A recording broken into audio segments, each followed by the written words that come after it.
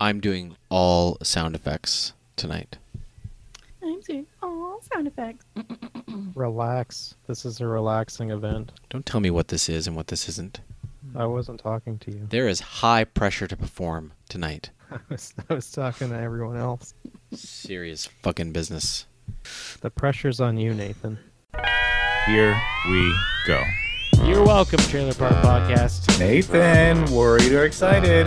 I'm excited. Daniel, it's a horror movie. Worried or excited? God damn it, I will kill myself. Worried. Are you worried or excited? An invitation for rigid and spastic penetration. You seem satisfied. Affirmative. The trailer made me emotional. Real lumpy flesh dragger. Raising awareness about masturbation addiction. Don't get it on my territory. I can't stand seeing someone do it worse. Oh my god, here it comes. Here it comes. It's so wet. Oh my god, it's coming. Trailer Park Podcast. Countdown to Double Down. That's right, folks. Gonna start doing 2 episodes bi-weekly. Welcome. Countdown to double down. That's right. Now we're getting ridiculous. No, we're not getting ridiculous. Countdown to Bubble Town. No. No, tonight, that's right. You thought it was going to be 97. In fact, it is not. We did talk about it being 96.1. That's also not true. It is actually 96 : Countdown to Shutdown Evasion episode. What is not a real episode? You know what you should have done is started going backwards. This should have been 95. This is 96 : Countdown to Reboot, where we start over from number 1, do the same movies, except Amanda and Chelsea will be the main hosts. Gender swap. That's nice. Yeah. Okay. And then Nathan becomes the intern, and the intern becomes a microphone. He just gets his mouth open and Nathan speaks into it. Ladies and gentlemen, we're here again. We're here again to bring you a plethora of solid entertainment, wit, and charm. Tonight could be, that's right, you've heard it before and I'll say it again. Tonight could be the most epic lineup that we've ever had on Trailer Prep Podcast. Ever in the history of this podcast. And that's saying something because 2 people sharded in 96. You know, it's interesting that you say epic because there are a lot of epics that are not good. So, accurate description of whatever's about to happen. Mm-hmm. Epics have the potential to fail hard. And go on for way too long. I'd like to say that the sharding that happened, we are recognizing that was like a 51% in terms of enthusiasm. You're trying to minimize your shard? You're trying to degrade your shard. Like, that was just barely a shard. Like, we tipped the needle over. I gotta tell you, based on the balance of probability here, 2 people hitting 51%. Interesting odds on that, I think. It should mean all of us shard tonight. That's the only way to be a better episode than last time. Otherwise, we're getting it as a failure. Do we record the intern shards? I think he may have sharded several times and we never noticed. No. If there were lineups full of the Danish girl and phantom clothes, I'm sure he did. Right, we got to slow things down. I sharded on a Lost trailers. Well, nobody pays attention to that series. Yeah. There's a reason we haven't returned to it in a long time. That's true. Well, and there may be one in the future. There's just all this heat, all this countdown to shutdown talk. Just like, that's what I thought that your little sidestep was going to be, was that we just start doing Lost trailers forever. Sidestep, he says. You know what? It's not a sidestep, okay? I'm just embracing this whole process. You're telling me 3 more episodes to go, so I say let's live in the now, okay? You tell me that it's countdown to shutdown. I tell you 3 more episodes until the Trailer Park Podcast spin-off starts production, Trailer Pound Podcast. Strictly porn. Also, another spin-off happening, Intern Corner, fake Twitter followers and unkempt beards. Yikes. Yeah. Yeah. It's just the intern getting in Twitter arguments with bots. His own paid employees won't be nice to him. All right. Paid employees. Intern. It's your click farm. Yeah. Well, what did you bring me tonight of value for the number 97? Come on. 97. Let's do it. Come on, intern. What, me? For 97? Yeah. You don't do anything. Countdown to Shutdown, 3 episodes away from the end of Trailer Park Podcast. That's right. You heard it from Nathan himself. Double down on Countdown to Shutdown. We are And all the next 3 episodes will be the most epic thing that have ever happened. Congratulations, 97 sexual position, Daniel. Double down on the countdown to shutdown. 97. Do we end before 100? Stay tuned. Before you regale us with whatever this sexual travesty might be. The Sleepy Saber. Yeah. Is that what it's called? I just want you to know that 97 is a number of introspective and tolerant humanitarian, I'm assuming, ism. It says tolerant humanitarian, which doesn't even make sense as a sentence. So you better just go. This is the Connor McDavid episode. No, it is not. Don't ever say that fucking name on this podcast. That child has a frown that can't be turned upside down because he's too full of himself. Okay, 97, sexual position. What's a silky saber? Well, Silky Saber. That is a slight variation of the Sleepy Saber, but it goes by many names. The Midnight Surprise, the Hot Dog. But the true, and you'll see what I mean, but when I say variation, this is about slipping inside of your girlfriend while they're asleep. Now, you can do the sideways. That's the Midnight Surprise. Super, super easy. That's beginner level.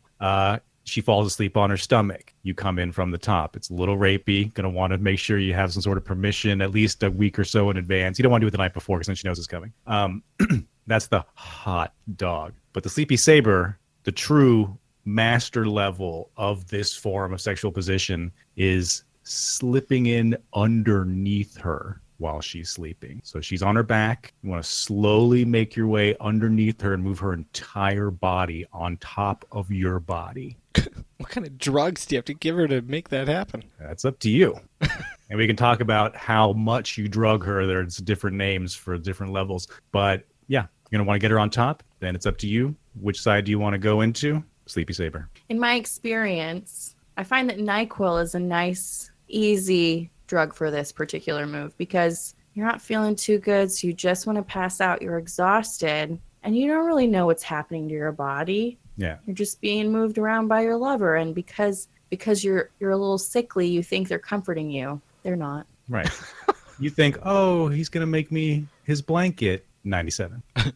What about you fake a work trip, right? And you sneak in under the bed and masturbate until she can hear you. Huh? And then you just finish, or No. she joins you? No, she calls the cops because she doesn't know it's you. Oh, yeah. Well, you just took a 97, turned it into a 9.7, then rounded it out with a 187. You say, oh, it ends that way, huh?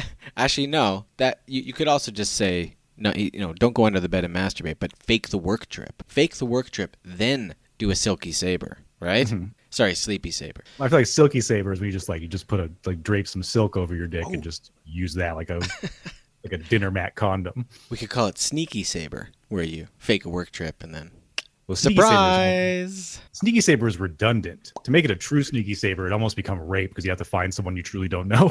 This is going off the rails. Yeah, somebody you don't know. Yeah, okay. No. I'm pretty sure 97 is just rape. That's where we're going with that, folks. Okay. Yeah, that did go off the rails. I could start to hear genuine concern in Amanda's voice. And whenever I hear that, I like to change the segment. And that's what we're going to do. All right, so no more sexual countdown to Pound Town. Daniel, there are some really important questions that Nathan needs to ask you.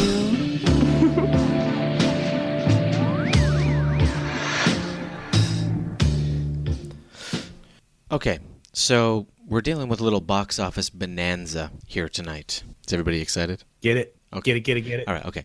So Black Panther, just passed The Avengers with the highest domestic box office gross for a superhero movie, which is actually pretty impressive, especially with a February release. Mm-hmm. Did you know that in terms of the highest grossing box office February day, that Black Panther holds 6 of the top 10 in February, days in February for highest grossing? So basically every weekend in February is owned by Black Panther. I don't know if they break it down. Just out of curiosity, there's been people buying the whole theater, and giving out tickets for free so people can go watch it. How many of those seats do you think were not filled? Oh, like you're talking about Florida Panthers style, right? Yeah. Yeah, like we sold the tickets, but nobody cares. Well, a bunch of kids got to go see it for free, Yeah, but if they bought the whole theater, right. were they actually full theaters? Well, you're introducing variables I have no information about, so I can't help you. But what I can do is continue with my prepared Sad Sack Studio Q&A session. Is that okay if I do that? Yeah. Jesus Christ. Okay. So we're not talking about worldwide box office totals, which Black Panther doesn't look like it has a shot at eclipsing, but that's not the point. We're talking domestic. We're talking about superhero movies and about how much America cares about them. So, I'm ready. since Disney took control of the Marvel Cinematic Universe in 2008, what is the movie that America cared the least about? Thor 2. Yeah, I'm gonna have to go Thor 2. Yeah. Daniel, is that because you don't Possibly remember any of them? Ant-Man? Okay. No. It's interesting because it's like Avengers at the top and then Iron Man 3. Doctor Strange? No. Are we I counting know like the people early? liked it, but I know it was good, but did people see it in droves? Are we counting the early Hulks? Oh, yeah. Well, 2008 in Incredible Hulk, Edward Norton is 2008. Maybe that one. That's right, Daniel. The Incredible Hulk, starring Edward Norton, has made the least amount of money in the Marvel Cinematic Universe since Disney took control. There's a slight caveat here. I discovered that Paramount Pictures continued to produce these movies for a few years after Disney bought Marvel. So, whatever. Just running out that contract. Yeah, exactly. Marvel Entertainment still had control over it. They were still making the movies, so I consider it the same formula. What did Disney pay to acquire Marvel? Does anybody know? $1 bajillion. Bajillion is not a number that I'm aware of. We're talking B's though, right? We're talking billions. We're talking billions. Is it 40? 20 billion is not correct. $38 billion. 38 billion is not correct. Just My keep, guess was 40. that's very much not correct. Okay. $100 billion. No. See, this is fun. The actual answer is 4 billion. 4 billion. Oh. And how much box office revenue has the Marvel Cinematic Universe generated since its inception in 2008 with Iron Man? $100 billion. I don't know, 10 billion. That's close. It's actually 15 billion. So worth the purchase. Yeah, I mean, factor in the whole Paramount Pictures thing, factor in all the salaries, factor in all the production budgets and stuff. That's just straight revenue. So, Okay, so actual profit is they probably broke even right now. yeah, maybe. That could Or be like probably- maybe double their profit. Maybe. Yeah, they've made 4 or 5 billion. I Yeah. could probably guess. Fair Sounds assessment. right. Black Panther probably put them over the edge here. Fair assessment. They took something, they made a bunch with it, and God knows there's more coming, right? So, if Black Panther is currently the reigning champion of the 2018 box office, which it is worldwide, what movie is in second place? In this universe? No, just in MCU? general. Just in general. Oh, Avatar. No, I'm talking about 2018 box Oh, office. 2018. Yeah, I'm talking about things like Tomb Raider, like 50 Shades Freed, like Red Sparrow. 50 Shades Freed. 50 Shades Freed is in 4th position currently. That's not bad. That you is guys. not. That's not bad at all. Nothing to shake a stick at. It You- came out February 14th-ish. I mean, the third in a cheese series. could we say that it's maybe room for a 4th 50 Shades there?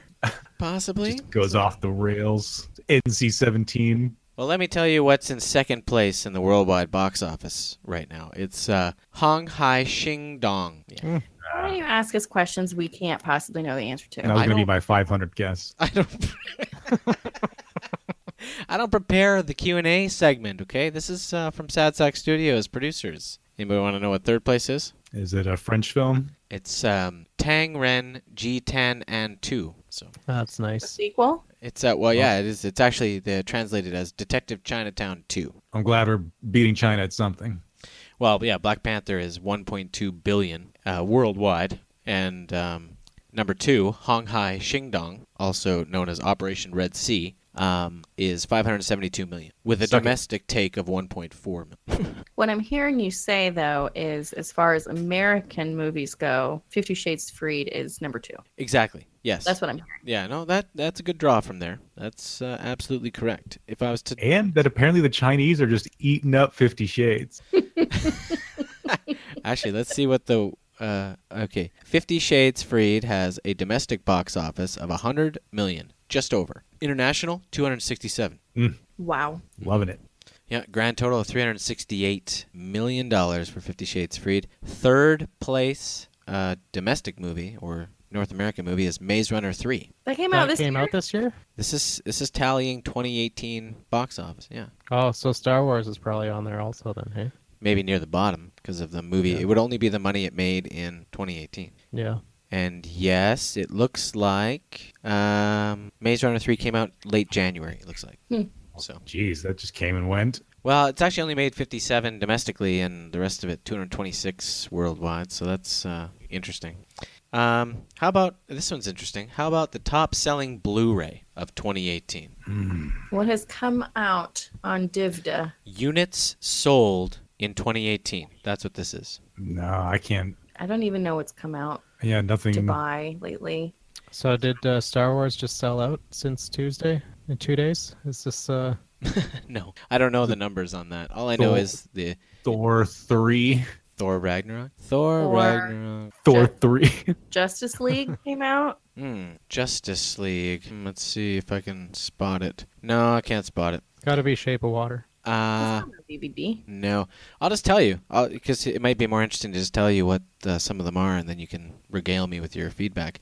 First place is It, with 787,000 units sold. All right. Number 2 is Blade Runner 2049. Yeah. After that, it drops over 300,000 units to Wonder at third. Oh my god. Yeah. Who bought Wonder? 320,394 people bought that movie about that kid with the fucked up face. So- That's right. Julia Roberts and Owen Wilson and the kid with Yeah. the All the religious folk bought You'll that. be happy to see Geostorm making an appearance at 7. Fucking Geostorm. so good. Tyler Perry's Boo 2, A Medea Halloween, coming in at 15 on the Blu-ray. Number 1 on DVD. Number 1 on DVD, yeah. Tyler Perry. I will point out very quickly Buying up his own shit. for Amanda, 20th spot, 50 Shades Darker. Darker. Oh yeah. It's And a good one too. 21st place, 50 Shades of Grey, 50 Shades Darker, 2 movie collection. I do want. I told you when they're all out, I want some sort of like sweet like bondage box set. Yeah. This is crazy because those movies didn't fucking come out. They came out a long time ago. And they're 20th and 21 Well, on units That's sold. because they re-released them for the new movie. Just go to Pornhub, right? Am I right? I mean, no, the box set needs to be like a set of woman's legs that are closed, and you have to like stroke them Open them? softly on the top, and they open up, and the DVDs are there. Or it's like a red bed, you know, Yeah, like from the movie. It You should have come to. with a whip. Yeah. How about You have to beat it. You have to beat it to open it. just stick something in like there's little butt cheeks at the bottom in a special package. You gotta like slide something in, Yeah, we have to shame it into vulnerability. click it open. Actually, and Daniel and Amanda, you'll be happy to see that at 43rd place, 2018 units sold, John Wick, number 1. John Wick, the first movie. 27,000 units sold in 2018. 43rd place. That's crazy. Wow. It's always a good buy. Well, it's It's hard to go wrong on an $8 Blu-ray. yeah. Well, that's a good point. Price point has dropped. Sure. There's only lunatic people that buy Blu-rays at $25+. It's true. That's Yeah. true. I know. In fact, I'd say the Now- people who do that are complete idiots. I mean, Get the 4K ones for $35. I only buy just- 3D Blu-rays. I just set it up for him, and he just walks right into it. Yeah. It's beautiful. All right, moving on. I don't know if you guys remember, but from Trailer Park Podcast, episode 96, there was some discussion about Amanda creating a list of men, right, to rival the flat list. We have discovered, Sad Sack has discovered that a list has been created. It's called the WIMP list. Does anyone want to take a shot at what WIMP stands for? Intern? I don't know.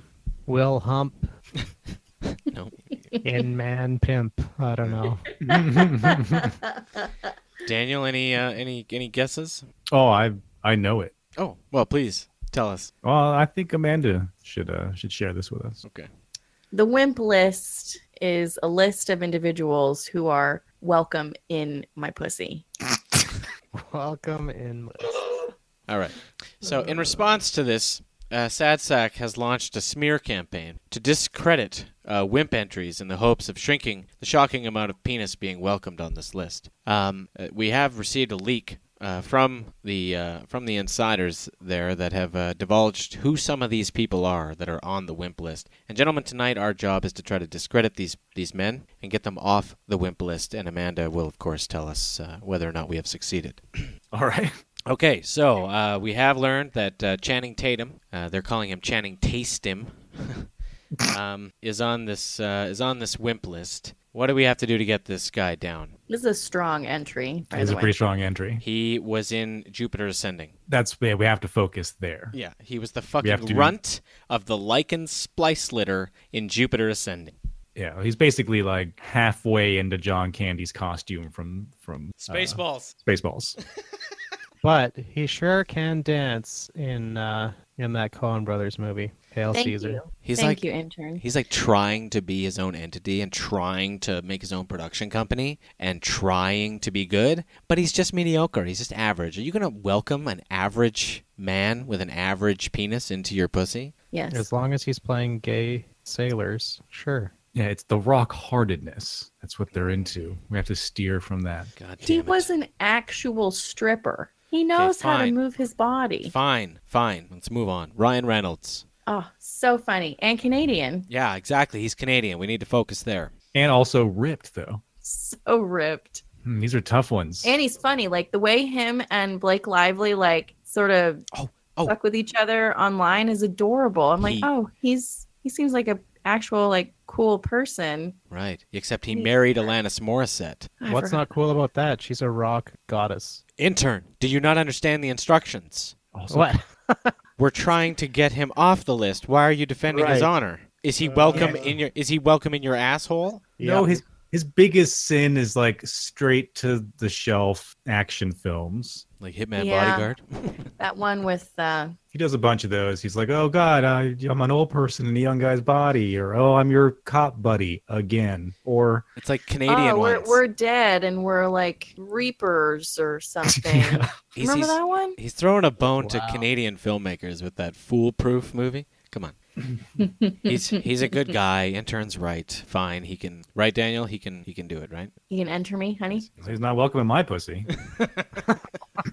All right, Burt Reynolds. We've heard a leak that Burt Reynolds is on this list. Makes me laugh. Yeah. Well, he's 82 years old, for starters. And it was actually a current interview that made me say, oh, yeah, Burt Reynolds, wimp. He needs a cane and a personal assistant to get around. Yeah, but I bet she doesn't need that to get it up. Well, he recently had a little slip, too, when being interviewed, when he said that Sally Field was the love of his life and that he fell deeply in love with her when she was a small child of only 7 years old. Oh, no. Yeah, those actors, they live in a different world. Mostly a world where it's okay to fuck children. Would you like us to pull him off the list? Well, we'll have to research further into that. Just taking him on his sort of archetype, I think it speaks to our current culture why Burt Reynolds would suddenly become sexy again. Because he's a man? Because he's like a 70s man's man. Like fucking hairy. I've got a barrel chest and skinny arms, and you're going to like it. And he's just super sleazy and full of jokes and driving cars that get 2 miles to the gallon. Yeah. Gator. Fair enough. Nostalgic wimp. Oscar Isaac.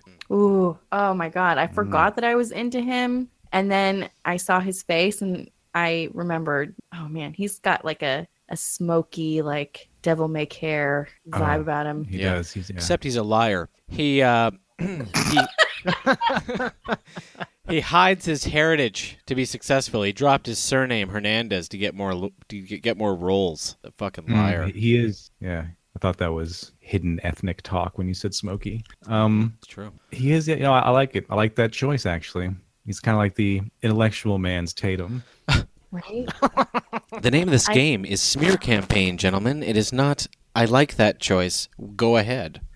Well, I'm having a tough time here. The only anti is you, Nathan. I feel like you're the one that's uncomfortable with men. Do we I'm need to talk about trying sexuality? to clean up this Just list. talk It's about very Jake. long. Is Jake on there? Yeah, It's very no, long. Jake Gyllenhaal is welcome inside of all of us. He's your Weema. Don't you start with me. Okay, Idris Elba. His nickname well- is DJ Big Drees. Don't we feel that his real role was the first one from The Wire? Like that's who he is as a real person. Like a weak number 2 that gets killed for trying to be douchey. Yeah. No, he's like the sad, underground hero in the Thor movies. Oh, yeah. Ragnarok really did a number on you, hey, buddy? That's how I know him.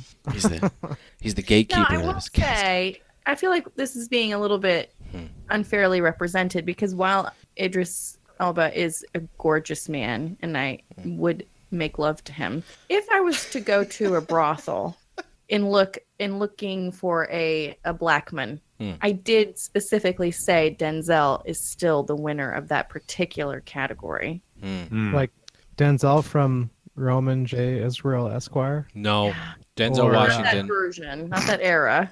That specific one, yeah. The notes that I have from the leak are circa 1996 Denzel Washington, which can't actually happen either. But Sad Sack is concerned that he could be a wimp at his present age, so we would just like to stress that he's one of the few Hollywood stars that hasn't fucked up his marriage. Do you really want to be a homewrecker, Amanda? Perhaps his marriage is strong because she lets him be free. Yeah, I feel like she's super secure being bottom bitch. Your spin game is tight.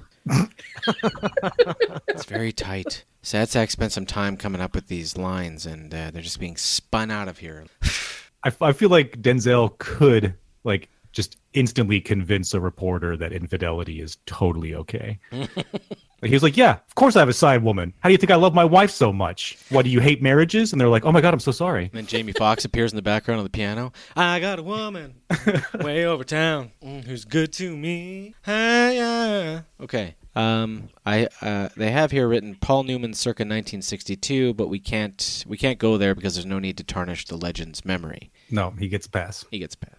Stephen Yun. Mm-hmm. Glenn. Glenn, yeah. Well, man, you've got a solid list here, babe. Too many people like him, so there has All to I be can say something is wrong with him. I don't want it. No, that's all I got. Is that there's Diverse? I think I have so many races represented, You do. ethnicities. it's nice Even the diversity. blends. Yeah, this is a Yeah. diverse wimp. Yeah, I love that it's WIMP. This is a very clever acronym.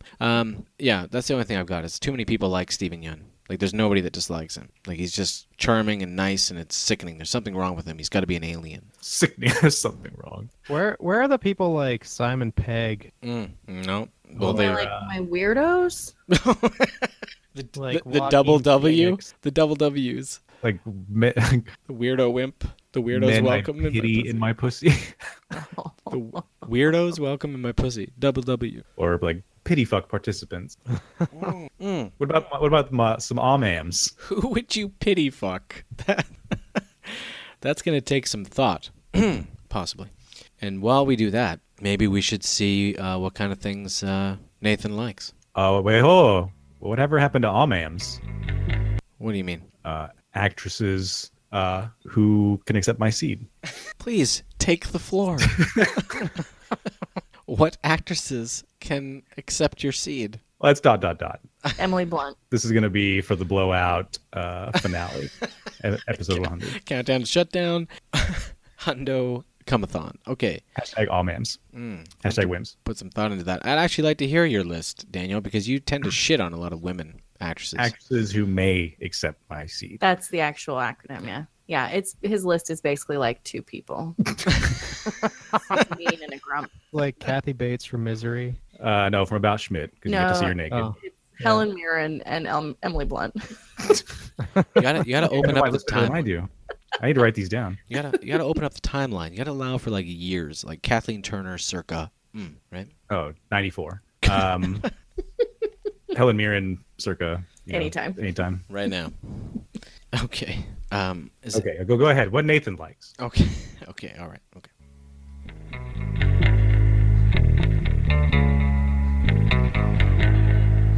Things I like. I like things.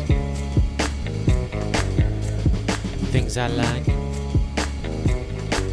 I like things.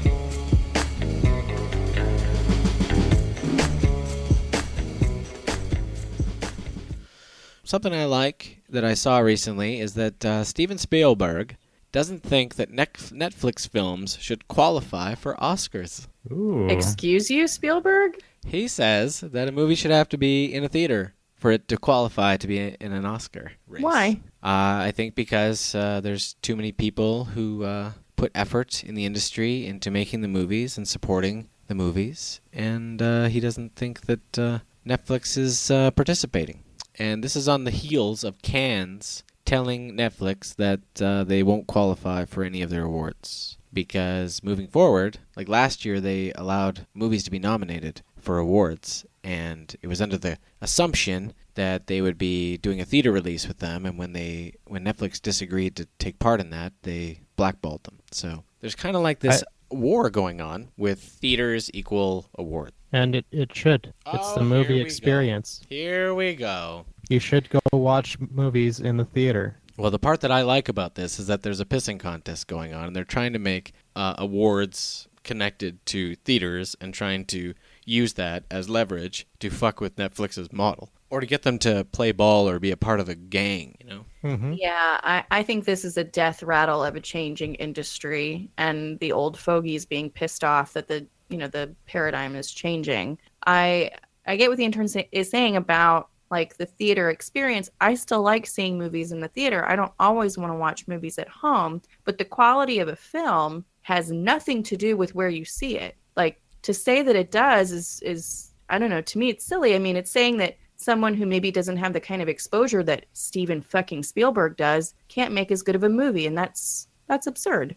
Yes, and if Spielberg needs to have a big, long talk with the theater chain industry, because whatever movie theater experience was exalting cinema in the past ferociously and violently tried to fuck you out of enjoying anything the last 30 years.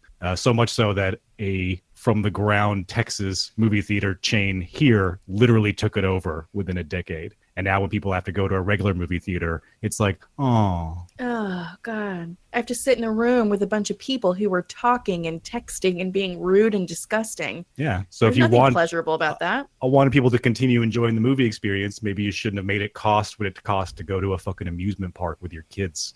That's so how I Texas have a hard is. time feeling some sympathy for Spielberg and Ferocious. his theater experience. Well, I don't have any sympathy for him. I just think it's funny. I like that there's a war starting, or that they're trying to use their clout in Hollywood to use awards as leverage to make Netflix come to heel. It's about making Netflix share their revenue with theaters. It has nothing to do with awards. It has everything to do with getting Netflix to play the game the way that Right. they I think want them to play it. One of the problems is that there's movies that are going to be coming out that it would be nice to go watch in the theater that you're not going to get that for. One of the big ones being that we did get, which probably will be the last time, is Annihilation. And over the rest of the world, besides the US and Canada, that's going right to Netflix. Mm-hmm. Yeah. North American theater So, release, and- Netflix International. Yeah. I'm glad I got to watch that in the theater. Like, Yeah.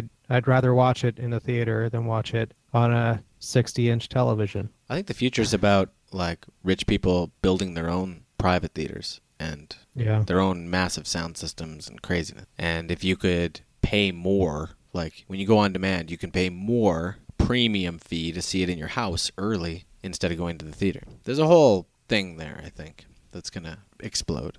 What's even funnier is that they are so hell-bent that all the awards mean anything at all, and that culture hasn't overwhelmingly been pushing away from that. Yeah. Yeah. Well, when people get Academy Awards, they are instantly in more things. Yeah. Like actors Well, I and think there was a positive directors response and everything. this year to the Oscars, and there was a terrible response to the Oscars last year. So it's no surprise that awards are a topic of conversation this way after the Oscars resurrected themselves somewhat. But even then, just optically, not from ratings. So the general population doesn't give a shit. especially the further you get away from Hollywood. No one cares. Except And for why not the... just have a separate awards? Why not have, the streamies or whatever? Yeah, like we should start our own. We don't need to sign up to be a part of the Golden Raspberry Foundation and change how that exists. We just need to start our own awards. No. If there's existing infrastructure that we can take over, we're going to do that. Okay. All right, something else I like. I like this article in the New Yorker called "The Great Sadness of Ben Affleck."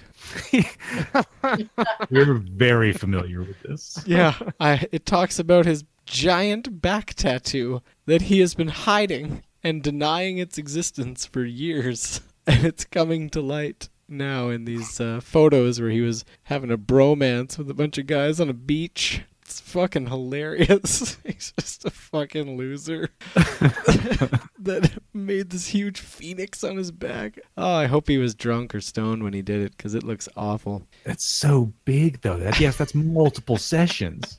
It's terrible. Yeah, that's definitely at least three sittings for that tattoo. And Jennifer Garner's like just always asked about everything. Like, oh, your ex-husband's a douche. Would you want to talk about it? Like every time. She's like, I always hated looking at it when I was fucking him. Yeah. Whoa. How would okay. There you go. Hey, There you go. Put the pieces together. Ben Affleck, is he on your wimp list? No, hard pass. Hard pass. All right. Something else I like is this is not movie related. I saw this article about these vegan protesters that went to a restaurant in Toronto called the Antler or something like that. Yeah, the Antler Kitchen and Bar. And they were like, murderer and killing animals because they're serving venison and bison, wild boar and stuff. Anyway, the co-owner of this restaurant, he comes to the window in front of the protesters and he starts carving up some meat. A deer leg.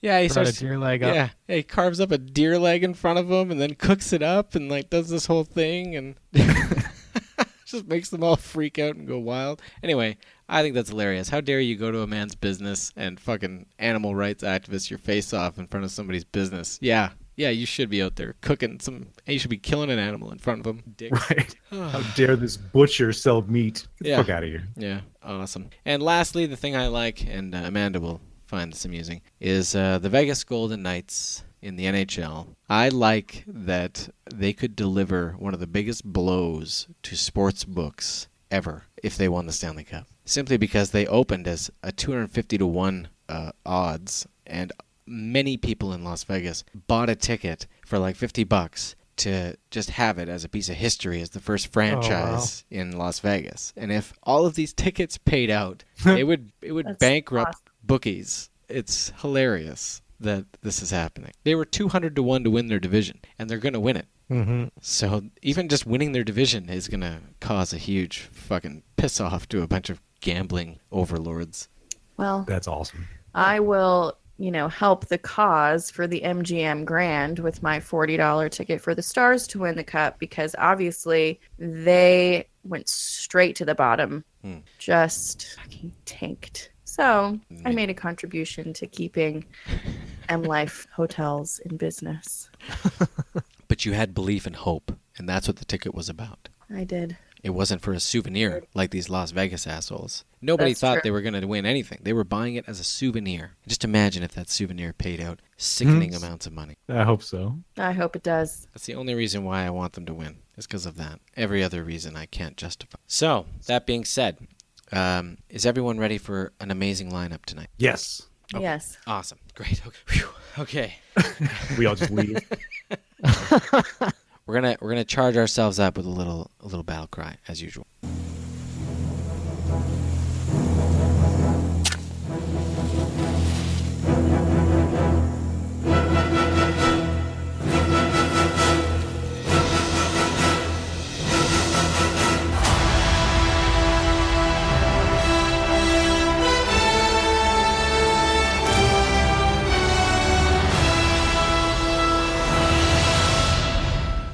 Tonight, our headliner is Avengers: Infinity War.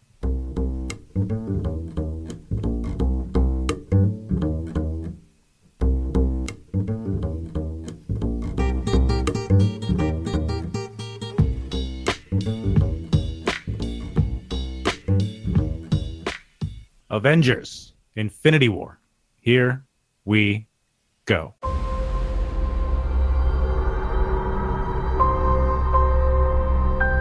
The entire time I knew him, he only ever had one goal. To wipe out half the universe. If he gets all the Infinity Stones, he can do it with the snap of his fingers. Just like that. Tell me his name again. Thanos.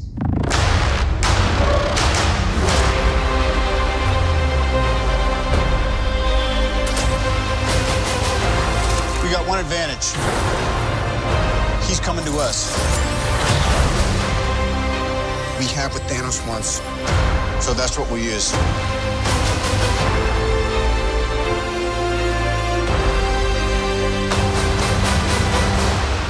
Let's talk about this plan of yours. I think it's good, except it sucks. So let me do the plan, and that way it might be really good.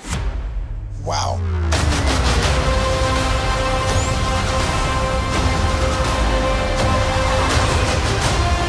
The end is near.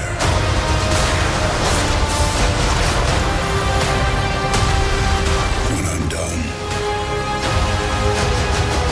half of humanity will still exist.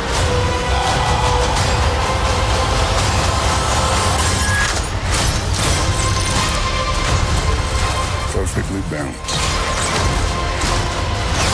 As all things should be.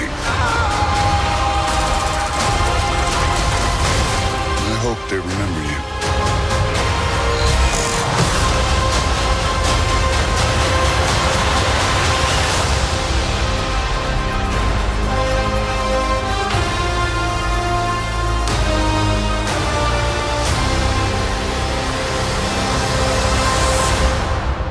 I'm Peter, by the way. Doctor Strange. Oh, you're using your made-up names. Then I am Spider-Man.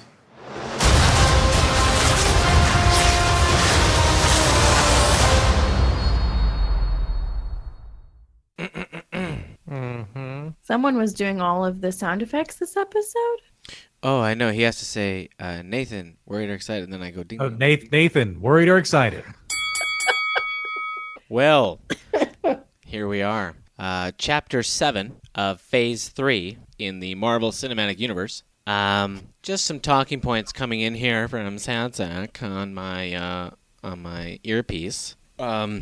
So, on March 1st, North America was approaching the 2 months left mark for the film, but Marvel Studios made an official announcement that day saying the film's release date will be moved up a week in advance, and it will now be released worldwide on April 27th. Oh my god. Yep.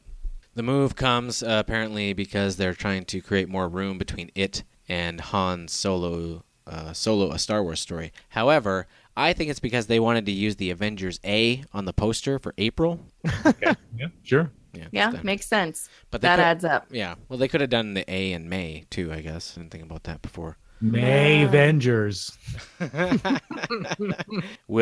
movie will be released 5 days before the 10th anniversary of Iron Man, the first movie in the Marvel Cinematic Universe. Oh, wow. Oh, wow. Robert Downey Jr. requested the furniture in his house in Los Angeles be shipped to the filming location in Atlanta, and the movie studios complied. What else do I got here? That doesn't sound like a waste of money at all. It also doesn't sound like a risk to your furniture. Come on. Moving is bad for that kind of thing. Yeah. How much spoilers do you want me to get into here? Because this story in the comic books is cosmic. Like crazy cosmic. Yeah, And- it looks like a huge fucking crazy ensemble of shit. Yeah. Okay, so it deals with the Infinity Stones, right? So 5 of the 6 Infinity Stones have surfaced already in the Marvel Cinematic Universe. The Space Stone, which was also known as the Tesseract, was revealed in Tesseract. Captain America: The First Avenger, and now resides with Loki. The Mind Stone, which was housed in Loki's staff until Avengers: Age of Ultron, and now is in possession of Vision. The Power Stone, first seen in Guardians of the Galaxy, is under the control of Nova Corps. In the Guardians of the Galaxy universe. Reality Stone, also known as the Ether, was in Thor: The Dark World, and was placed in the care of the Collector, but the Collector's Vault was destroyed in Guardians of the Galaxy, right? And its whereabouts are unclear. The 5th and final stone, the Time Stone, which is also known as the Eye of Agamotto, was revealed in Doctor Strange, and is under the protection of Kamar-Taj. The whereabouts of the Sixth Stone, the Soul Stone, is unknown and may appear in this movie. I can get really deep into all of the crazy bullshit going on with Nope, don't care. the cosmicness of it all. Is this movie a part one? It is a part one. It is a part one. And it's $1 billion budget, reportedly, for this movie and the next one together. $400 million spent on the principal cast salaries, of which half, $200 million, is all Downey. What? It's $200 million for these two movies. He's got to be My done God. soon, hey? It's actually kind of interesting because Thanos is, in the comic books anyway, in love with like the personification of death. Like Mistress Death is her name. Anyway. And the number of living things in the universe becomes greater than the number who have died. Mistress Death tasks Thanos with correcting the imbalance by killing half of the universe. So Thanos journeys around the universe collecting the Infinity Stones, adding them to his gauntlet. Once assembled, he visits Death, hoping she will now talk to him as an equal, but instead she continues to speak to him through an intermediary because he is now his superior. That's how powerful the Infinity Gauntlet and stones are. If you possess all of them, then you are more powerful than Death itself. But then can't he kill Death? That sentence makes sense. No. I don't He think you just can kill can't Death. die. Yeah. Can you bring Death to life? Is that how you kill Death? It gets weird. I understand where Daniel's going with this. It gets stupid, right? Because there's too many cosmic things going on, and it gets even worse. It gets crazy in the comic books, and I don't think they're going where the comic books are going because there would have been characters involved by now that should have been involved that aren't involved. So All of this stuff, they're taking ideas and making them different for everything.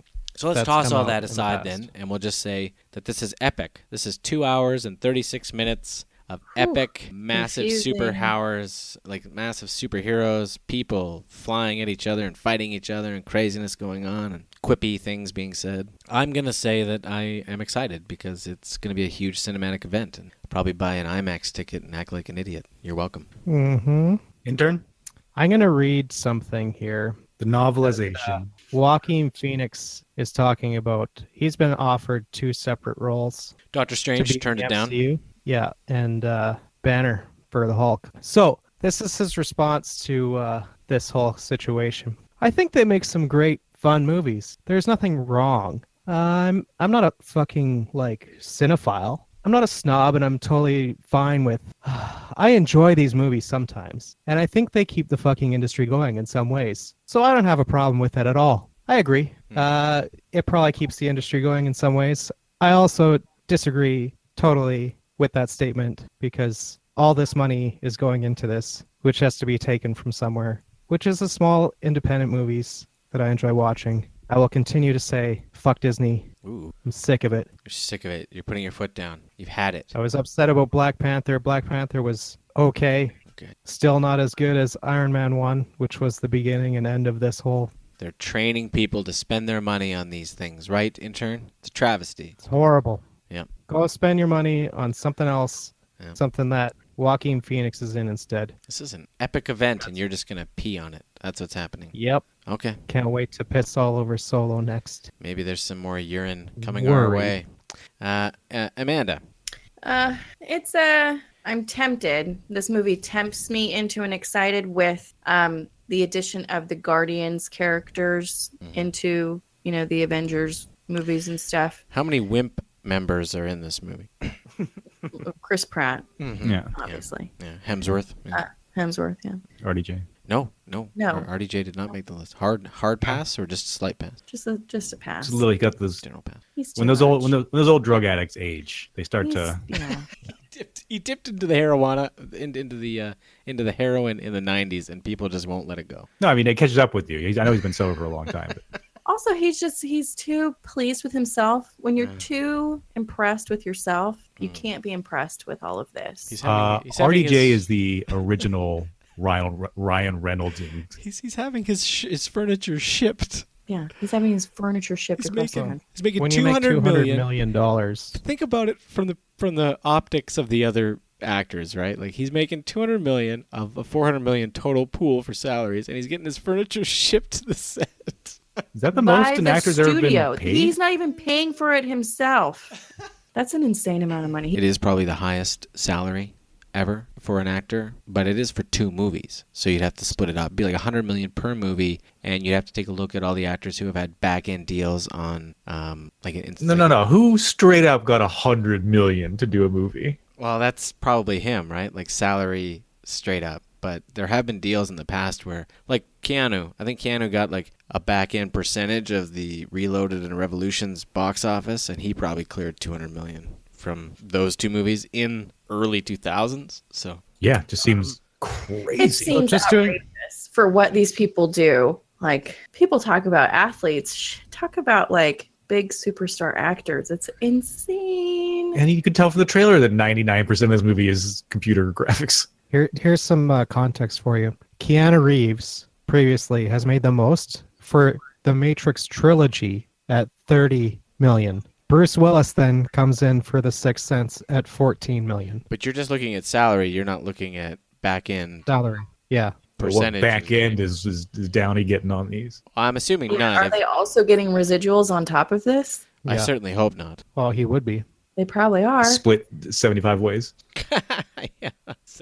What are your thoughts here, Amanda? Where are you going to land on this? Anyway, so I'm tempted by some of the I like certain storylines in the Marvel universe, right? And so since they're all, coming in for a big party, I'm tempted by that. But then even the trailer seems too big, too convoluted. I feel like I'm going to get tired. It's going to be action, action, action, 10 minutes of exposition, action, action, action, and I can't handle it. I'm going to get bored. I'm going to get tired. And I think Chris Pratt and the little kid that's Spider-Man now, their adorableness is not going to be enough. Is Tom Holland welcome in your pussy?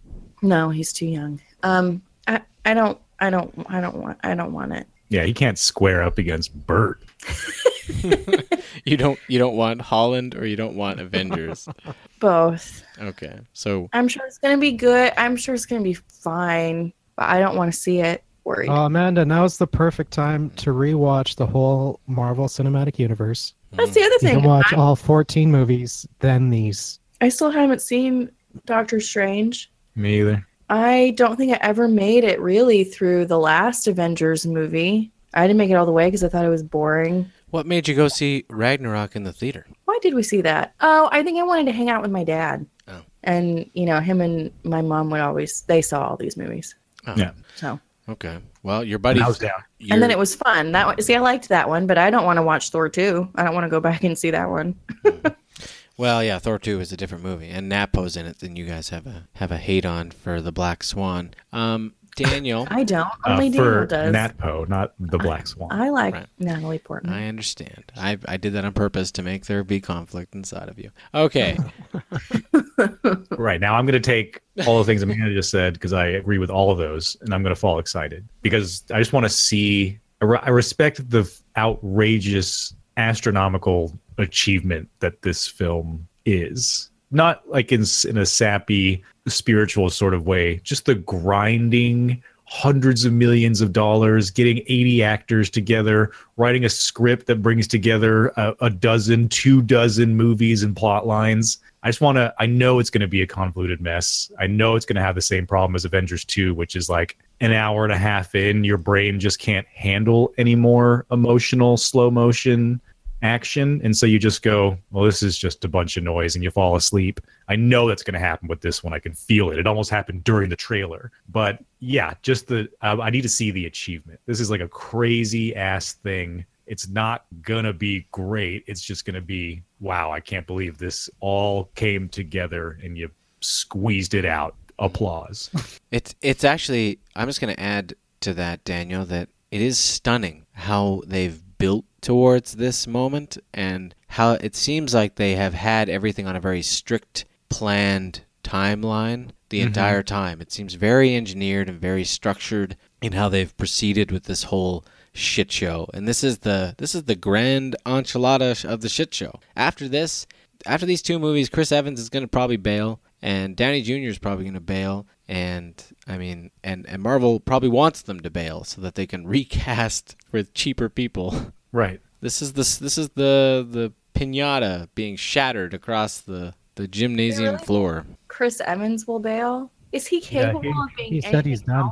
Yeah, he's been pretty vocal about wanting out after his contract's over. Yeah, he'll do weird, like, low-budget sci-fi stuff after this for a while, Yeah, and then probably just dip out. Amanda, didn't you see Gifted? Didn't you check out Gifted? I did. Snowplower? Snowpiercer. Snowpiercer. I did see Snowpiercer and hated it. But I mean, yeah, I guess like he's made a bajillion dollars, so. I liked him in Sunshine, though. He was good as Mace in that sci-fi Sunshine movie where they travel to the sun with that big shield ship. Anyway. And Scott Pilgrim, of course. Scott Pilgrim can suck my dick. Oh. Gonna give a big worried on Nathan. All right, speaking of worried, trailer number 2 tonight comes to us from Wes Anderson, taking a bit of a left turn here. It's called The Isle of Dogs.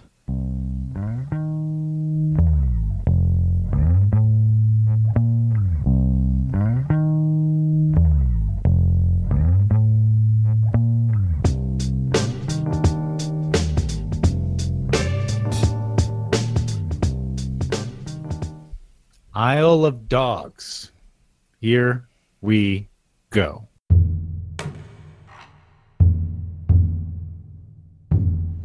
The Japanese archipelago, 20 years in the future. Canine saturation has reached epidemic proportions. An outbreak of dog flu rips through the city of Megasaki. Mayor Kobayashi issues emergency orders, calling for a hasty quarantine. Trash Island becomes an exile colony. The Isle of Dogs. I don't think I can stomach any more of this garbage. Exactly. Same here. Words out of my mouth. Nobody's giving up around here, and don't you forget it, ever. You're Rex. You're King. You're Duke. You're Boss. I'm Chief. We're a pack of scary, indestructible alpha dogs. Atari Kobayashi, you heroically hijacked a Junior Turboprop XJ750 and flew it to the island because of your dog. Darn it. I've got a crush on you. We get the idea. You're looking for your lost dog Spots. Does anybody know him? No. I've lost all of my pride. Spots, if he's alive, may very well be living even at this moment as a captive prisoner. Somebody is up to something. Will you help him? The little pilot. Why should I? Because he's a 12-year-old boy. Dogs love those.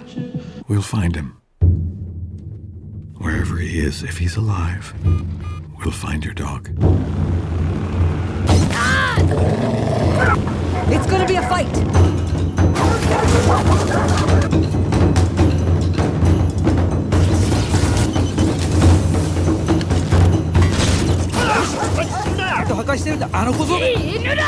I wish somebody spoke his language.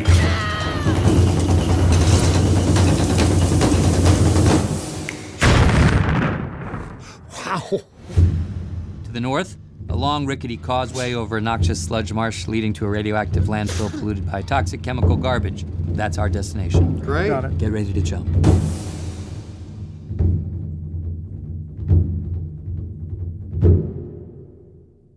Intern, worried or excited?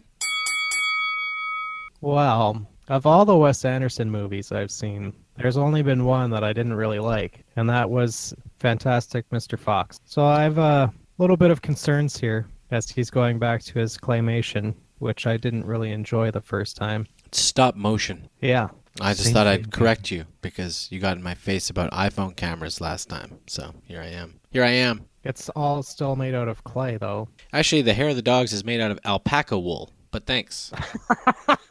Jammed into some clay. You're welcome. You're welcome, by the way. Thank you. Thank you for that. Yeah. Saying that, Edward Norton's in this, so I'm excited. He was the last dog talking. Mm-hmm. Should have been. This is clearly going to evolve around Edward Norton's dog character the most. Even though Bryan Cranston's name came up first. Means nothing. Sure, I'll give this a chance. I'm excited. I like Japanese things. I like Wes Anderson. I like stop motion, usually. All right. Daniel. I'll go excited as well. I find it interesting that I've seen the trailer for this film on TV multiple times, and this is the first time I've been exposed to the fact that it has anything to do with Japan.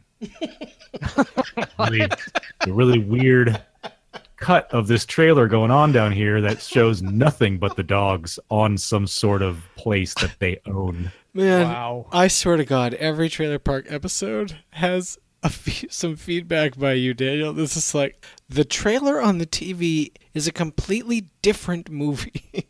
Yeah. So that's the first I've learned of this. What's crazy is that he never watches TV. But he just manages to catch these TV spots that have been fucked with for Texas. So it's really weird. I don't know why they focused on that so much, because it kind of tells the same story regardless. But yeah, I mean, it looks Wes Anderson. It's got him all over it. So that can be a good or a bad thing. Let's hope it's a good thing. And there's a whole bunch of actors doing voices that we like. So sure, I'll go with this dawdling adventure. Excited? Hour and 41 minutes, too. Not suffocating. Nope. Amanda, what say you? I love Wes Anderson. I think the only one of his movies that I haven't seen is Fantastic Mr. Fox. Same here. But this trailer made me emotional. I actually teared up during this trailer. And I know that it's going to have like a wonderful journey, happy ending that I miss sometimes in movies. We can't just have like a nice story anymore. Everything's awful all the time. So I look forward to that, and I'm very excited. Nathan. Did Intern say he was worried about this or excited? I said I was excited. Oh, right, because of Edward Norton. Yeah.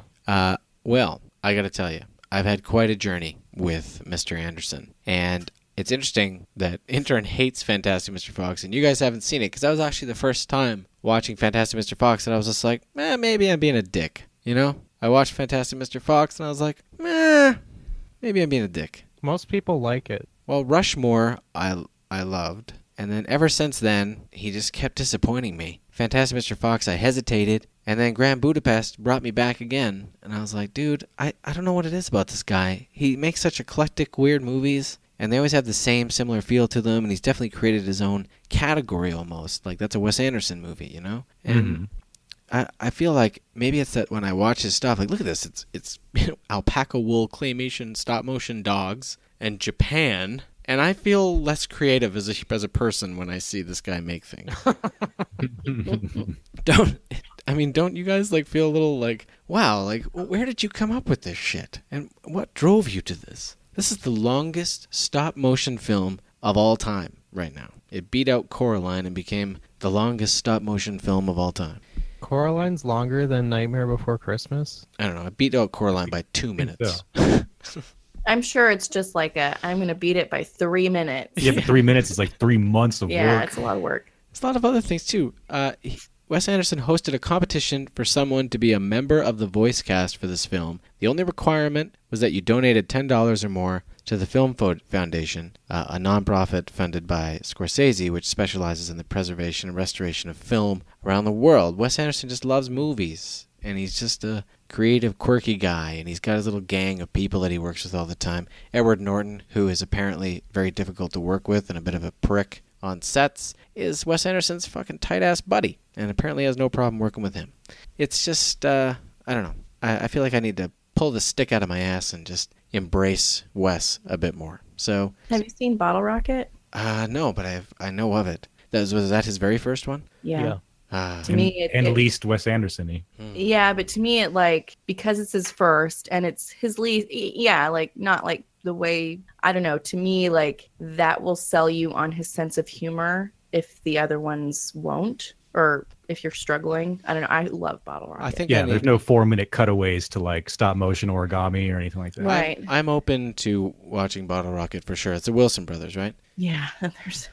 And I'm just, I don't know, I just think I need to pull my stick out of my ass about Wes Anderson because he executes. He fucking executes. It may be in his own weird way, but he executes all the time. And all the people who work with him seem to love working with him. And I don't know what my problem was for years with this guy, and I just need to let it go. That's as far it is. You know, if I compare it to baseball, because it's opening day for baseball right today. Mm-hmm. If I was to compare it to baseball, I'd say that when he first came into my cinephilic world, he was batting ninth. You know, he was in and out of the lineup. He's a pinch hitter. Wasn't really on my radar. But he's now like developed himself into this consistent guy that just constantly executes. I think he's batting cleanup. This guy never quits. He's just constantly executing. He might enter on my list one day, but it starts with pulling the stick out of my ass, and that's what we're doing here tonight. Pulling the stick out of my ass, excited. Excellent. Trailer number 3, The Fulcrum, and apparently has a woman in it that is allowed to take Daniel's seed. This is A Quiet Place, starring Emily Blunt and her husband, John Krasinski.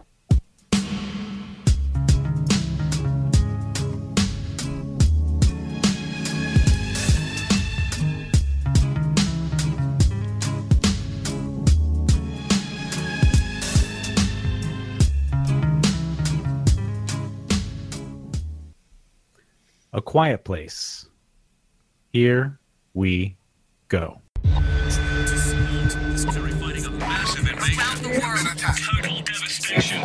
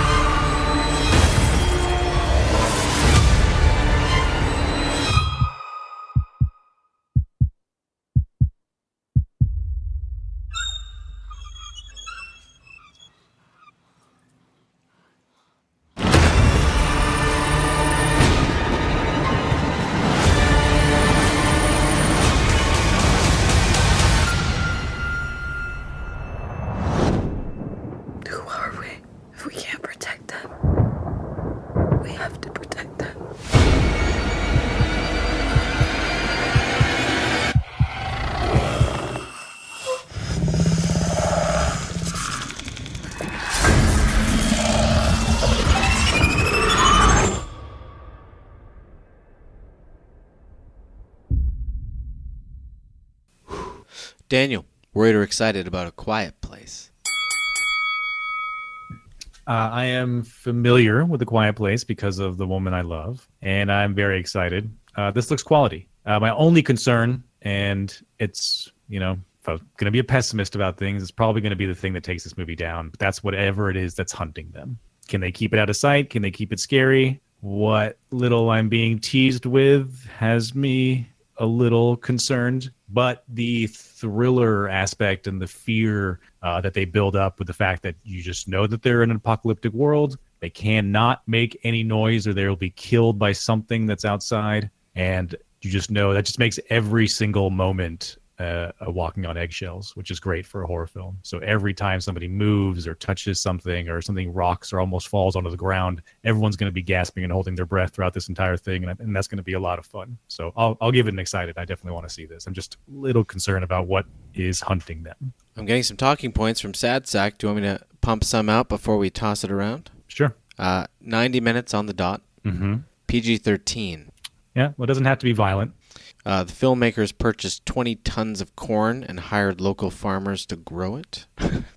Original screenplay only contained one line of dialogue. Yeah. Oh, wow. Yeah, That's this could be one of the quietest unspoken movies, yeah. Script was submitted to Krasinski, and he rewrote or did drafts of it. So I think if it succeeds or fails, you can maybe blame John. I don't know. Either way.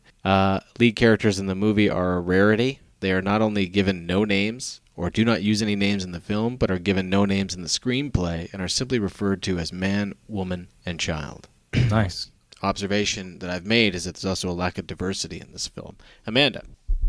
Right. And I'd also like to There's say... a lack of diversity in this 4-person family. Got it. Right.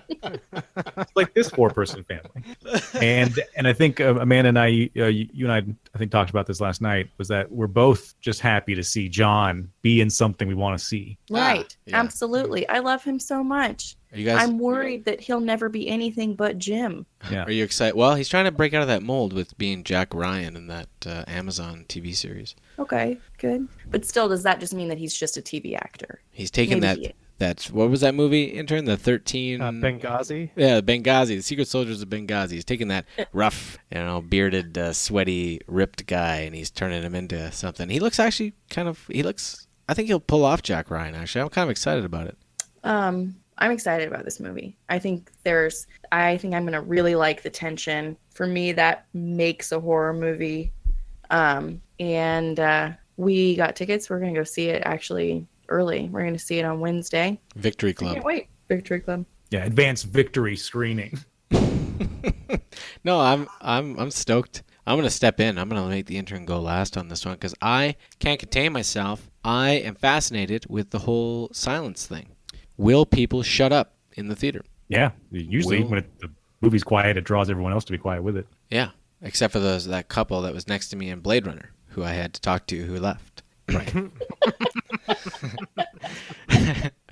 I'm saying, actually, no. If you're in the Alamo, they have to, otherwise they get booted. So victory, kicked out, no refund. Advanced victory screening, and means you're gonna have people who are victory members, which means you guys are probably pretty safe, which is awesome.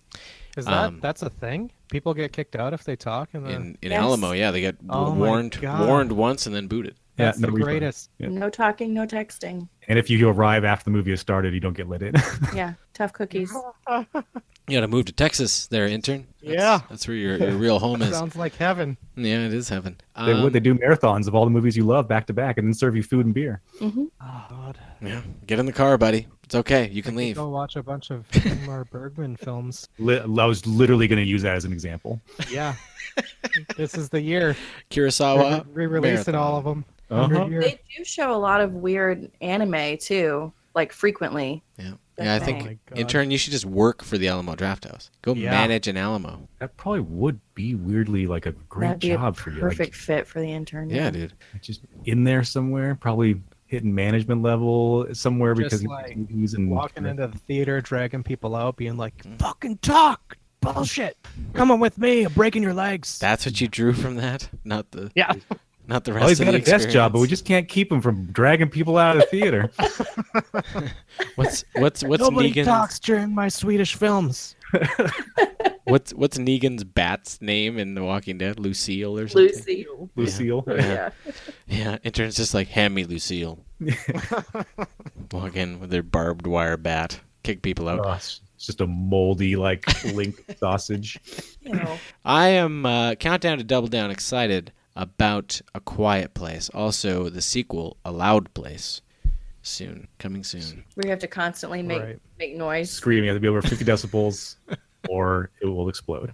Oh, yeah. You have to constantly keep a certain amount of decibels going. That would be awful to watch. It's like Speed, but different. Yeah, everyone's just screaming. I'm actually fascinated by this film because it's some of the stuff in the trailer is, her in that tub trying to give birth and be quiet. Jesus Christ. Oh, yeah. Jesus Let's hope Christ. that this is what that other movie wanted to be. Which You other know what I'm movie? talking about? Which one? That movie where like you couldn't go outside. Oh, It Comes at Night. It Comes at Night, yeah. Right. Oh, A24 taking a slap in the face from Krasinski and Blunt. Boom. Excited. This brings up a problem. What? With, I don't know how those kids are alive, because when you have birth and kids are little, they scream for no reason. So that's, I don't know why those other kids are there, unless they were Children are born a product after. of their environment, and if you're quiet your whole before. life from day one, then you'd shut the fuck up. What if you like... How can you shut up a baby that just automatic cut its reaction tongue is out. to cry? Tails in the background, like, what if you, you cut its tongue out. Cut it. Right. Surely this has only been going on for like a few months, because I can't imagine that anyone would get pregnant in this way. Okay. Also, or have another toys that make problem. noise. Why does that toy have batteries that work? Thank you. Yeah. Thank you. Saying that, I'm pretty excited to watch this. I think it looks quality. Great. Well, let's move on. Trailer number 4 tonight made the lineup because it made the Sad Sack board members emotional during the trailer. I bring you A24's Lean on Pete.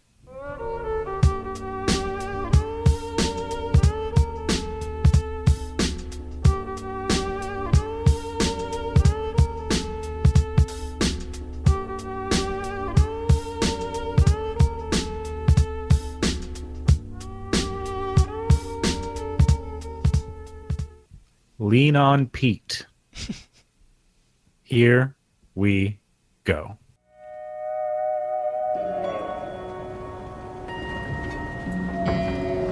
So what do you think about all this, Charlie?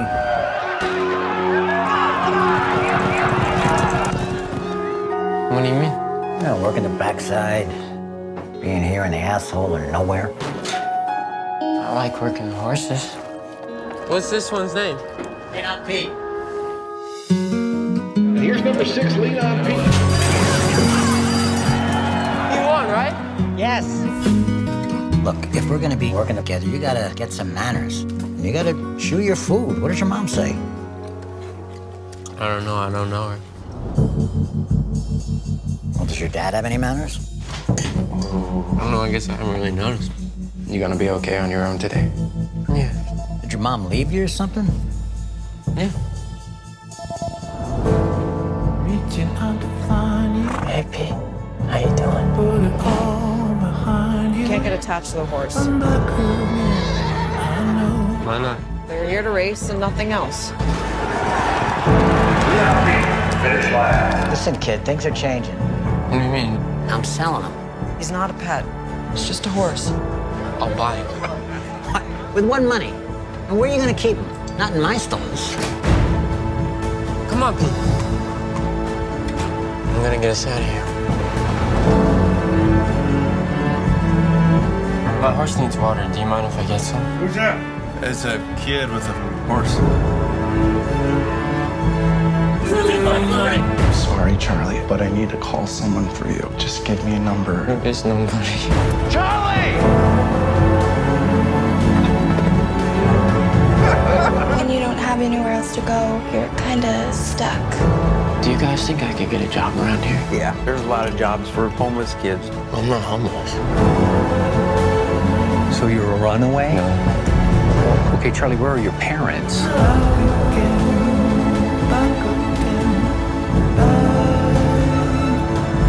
You gonna get on him next? He's not riding.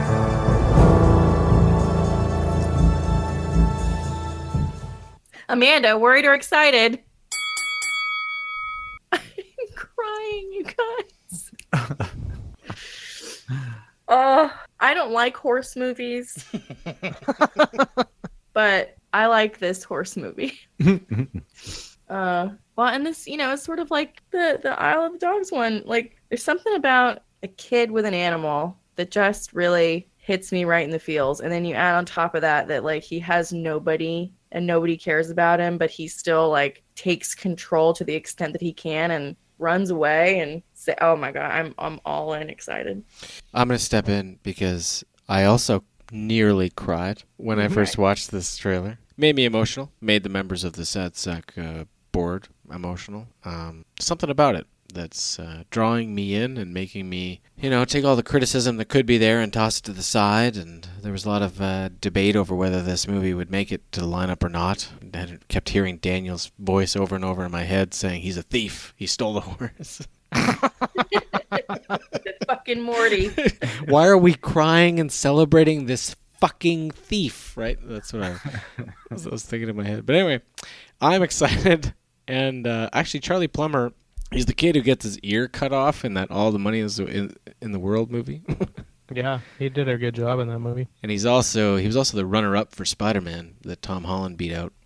So see that? Yeah, I didn't realize how big this kid is possibly going to be. But yeah, A24, the whole movie was shot chronologically, which means that that's a bonus to the actors involved because they get continuity with their performance, which means the performances could be very good in a trailer that made me very emotional. And despite the fact that there could be something boring about the content, I'm all in excited as well because I think it could be a emotional journey, and I do fancy myself an emotional journey.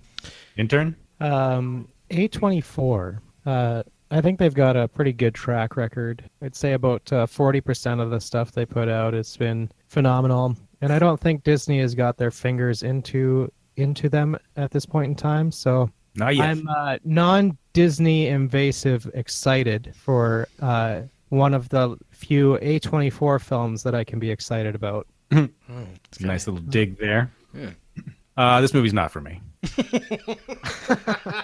Neat. I was surprised that Buscemi was in there. That took me I think I was halfway through the trailer before I realized it was him. And a lot of running around, being emotional, no parents, and horses. Horses are huge turnoff. Such a huge turnoff cinematically that this movie literally had no chance once a horse appeared in it. That's the first. Would you have been into this movie if it was about a dog? I would have been more into it. Probably still wouldn't have watched it. Unless it's like I have to be careful because they could one day make like a badass horror movie about some horse that like stomps people to death, and I'd be totally into that. So I can't say it would be an immediate turnoff, but put this in the pile with War Horse and Black Beauty and everything else. Seabiscuit. Seabiscuit. I also I don't like horses, but I like the rest of it. That's fine. But this one's not for riding. Right. You're right, it's for stealing. Thief. Stupid dumbass kid. Okay. All right, final trailer, 5-hole tonight. Joaquin Phoenix. Joaquin Phoenix. This is called huge reaction from the Cannes Film Festival on this one. This is You Were Never Really Here.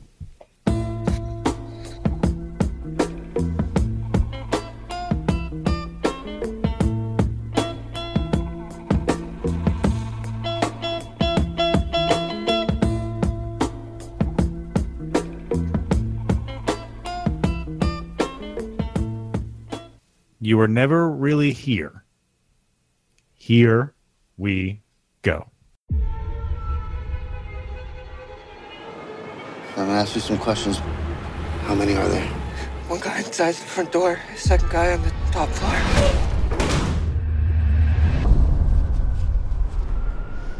After the tone, please leave a message. It's done.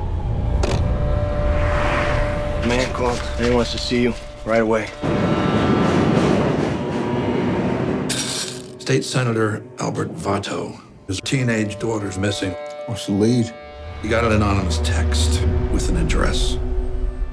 I've heard of these places. They said you were brutal. I can be. I want you to hurt them.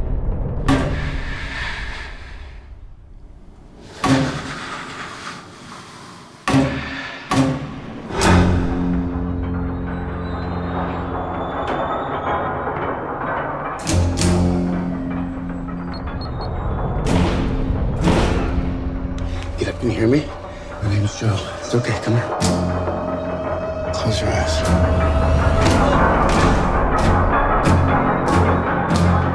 Where are you going? Taking you to your dad. 13 Sergeant 1 Central. You got him. Pick up the phone. What is going on? The cops are involved. Where is she? Come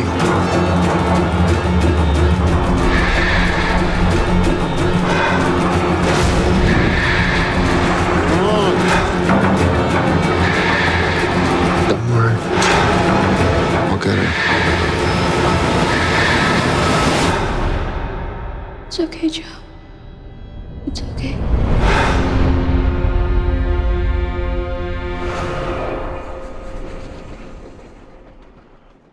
Hashtag bring the hammer. Nathan, back to you. Well, the proud and pretentious gave this a 7-minute standing ovation at Cannes. Wow. Oh, Jesus Christ. Yeah. Don't tell me any more before I change my mind. All right. Well, no, Lynn Ramsey is the director of We Need to Talk About Kevin. I've seen that. It's executed very well. Despite content issues, potentially for some people, it is a very well-made movie. This won awards for acting and screenplay, which are to me probably the two most important elements. And Joaquin Phoenix continues to just make interesting choices and kick ass. So, and this is it looks like it's about a brutal, violent movie about a guy, what looks to be rescuing a young girl from a sex trafficking situation, which is kind of a hot topic at the moment in my brain for some reason. And I am excited about Joaquin Phoenix. Also, just looking at that, like his invasion. Have you ever seen somebody film a situation like that from security camera videos? Like, that's kind of an interesting idea. I've never seen that, I don't think. I don't know. Yeah. And yeah. He's picking out hammers and shit. Yeah. Yep. I'm in. Oh, full steam ahead. There's no reason to doubt this. Excited. Yeah. I'll piggyback on that and say also excited. Hammers are an incredibly brutal way to murder someone. The fact that that's his preferred go-to says a lot about his character in general. And the fact that he's the main character and not a side character that comes in to like give you like violent pleasures means that there's going to be a very bizarrely complicated twist that they definitely show you happens in the trailer. So you're going to get a lot more out of this character than just beating people with hammers, which I think is pretty interesting. They give him an interesting look too. He can like both, if he combs his hair and puts a little wax in his beard, he can look pretty coiffed. But then if he just tussles himself up a little bit with a hoodie, he looks homeless. So it's like he's got a cool, I don't know, sort of back alley gray superhero vibe to him, which I think is pretty cool. And I hope if it's all about vengeance and just murdering a bunch of sex traffickers, I'm all for it. Excited. Amanda? Nathan, can I get a runtime? You definitely can. 90 this minutes. is 1 hour and 30 minutes. Are you lying to me? I am not lying to you. 90 on the dot. The word is out. They've learned. You were just looking for an excuse to say worried, weren't you? And now I've taken it from you. It looks really good, right? My concern is a runtime. The trailer feels like it might be for a movie that is too long. Also, Are you saying that you think we're lying to you? I don't trust you right now. Look it up on the internet. Okay, so it's really 90 minutes. It's If it really is, then I'm in. It felt like I'm seeing a lot of different places. You are going to be watching a very long journey. You're going to be watching Lean on Pete for 30 minutes more than you will watch this. Okay. I do like his look. I like the concept. I don't like being told that I will be mesmerized and gripped and astounded. Quoting and Persuasion. All these single word quote persuaders. I just don't like trailers like that, but that could just be the way they made the trailer. What if we go see it and then at the end I stand up and start clapping? For 7 minutes? You're like, please, Dina, we have to go. And I'm like, 6 more minutes. I'll say this. The quote persuasion stuff is pissing me off too. And I like that Amanda brings that up because I feel like the quote persuasion is okay if they stopped like 3 quotes shy of what they're doing. Yeah. Mm-hmm. You know, like it's just, okay, guys, okay. Like your trailer was good and the movie looked great and now just stop it. Yeah.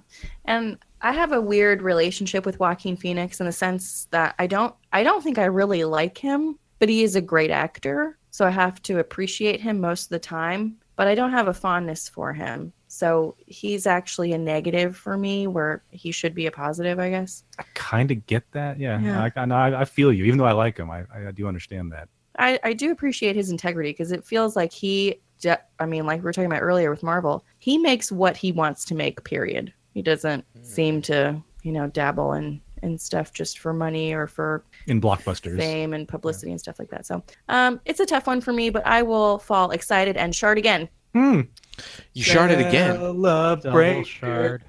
Come on.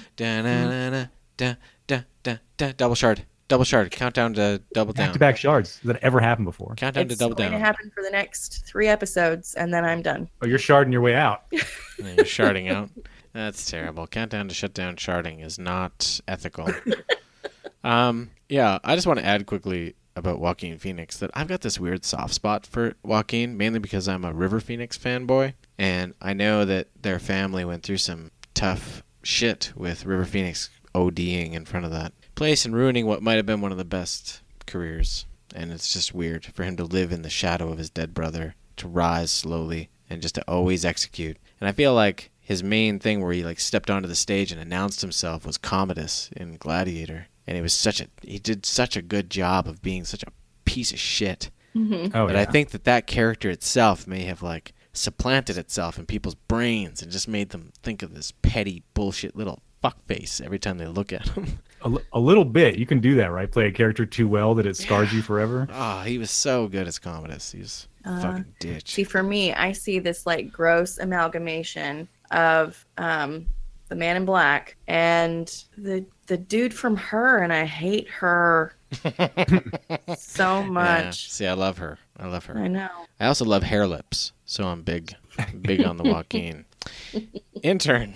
After watching this trailer, I would say that I was gripped. I was mesmerized.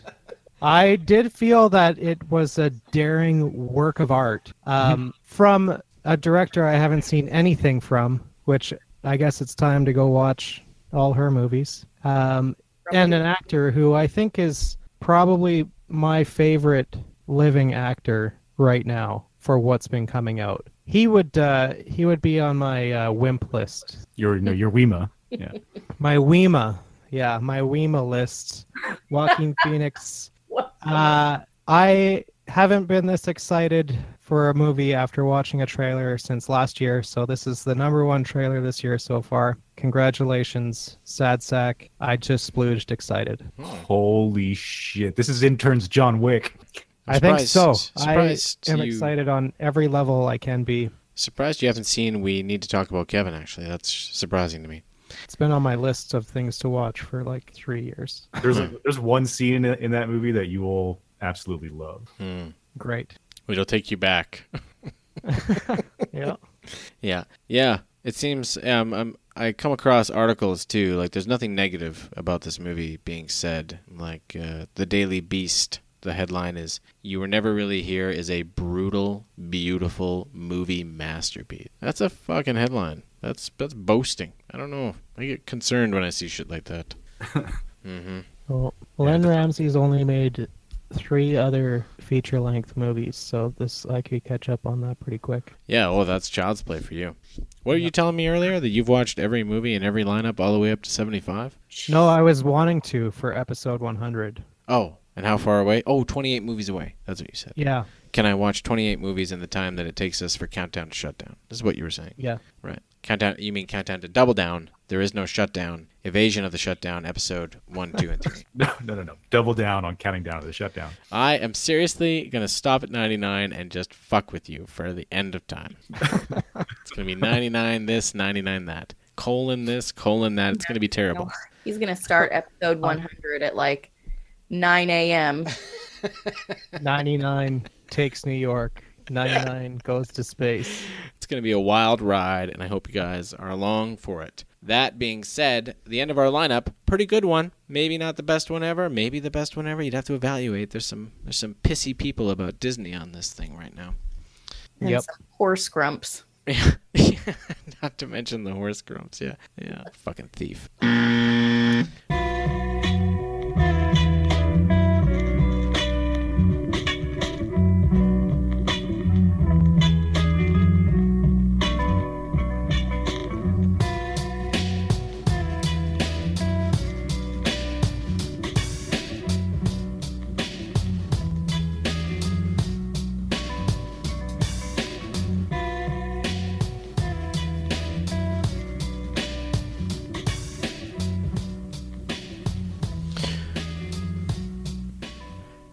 Welcome, everyone, to the Round Table, the second part of Trailer Park Podcast, where we decompress. And it has been brought to my attention recently that there was a few complaints filed that it seems like ever since the burden list and the archive update have been thrown to the side, that there's been a bit of a lackadaisical attitude towards the Round Table. And let me just clear all of this up for everyone right now. The Round Table is not about you.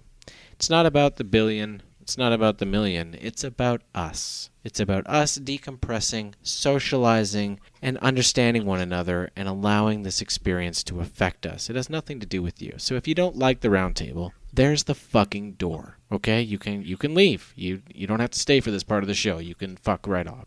Intern, sit down. So, who has brought things of interest tonight to the round table? Any movies recently watched? Any things they want to share? Use this as an opportunity to breathe, to let go. I'm going to breathe. Daniel and I watched a gem that I know Nathan has seen. I feel like the intern has probably seen. But Daniel and I watched the other night, for no particular reason at all, The Little Hours. That'd be a second viewing for Daniel. No. No, the Aubrey Plaza. Oh, I was seeing Little Children. No. I was like, oh, he watched the pedophile movie twice. No.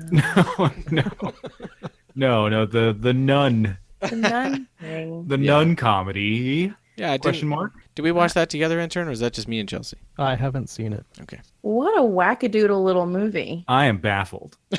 Like, we talked about it a lot because the trailer sold like a completely different movie. But the movie we got wasn't bad. It was just weird. Like really weird. Like a contemporary absurdist comedy in the fashion of all those actors that are in there. That comes in and out sporadically. But then in between is like a filmed better than it should be movie with like really intense, dramatic, almost surreal sex scenes in it. Like, yeah, was the sex scenes were too much in it. I mean, like, so out of left field, and I don't know who thought of this.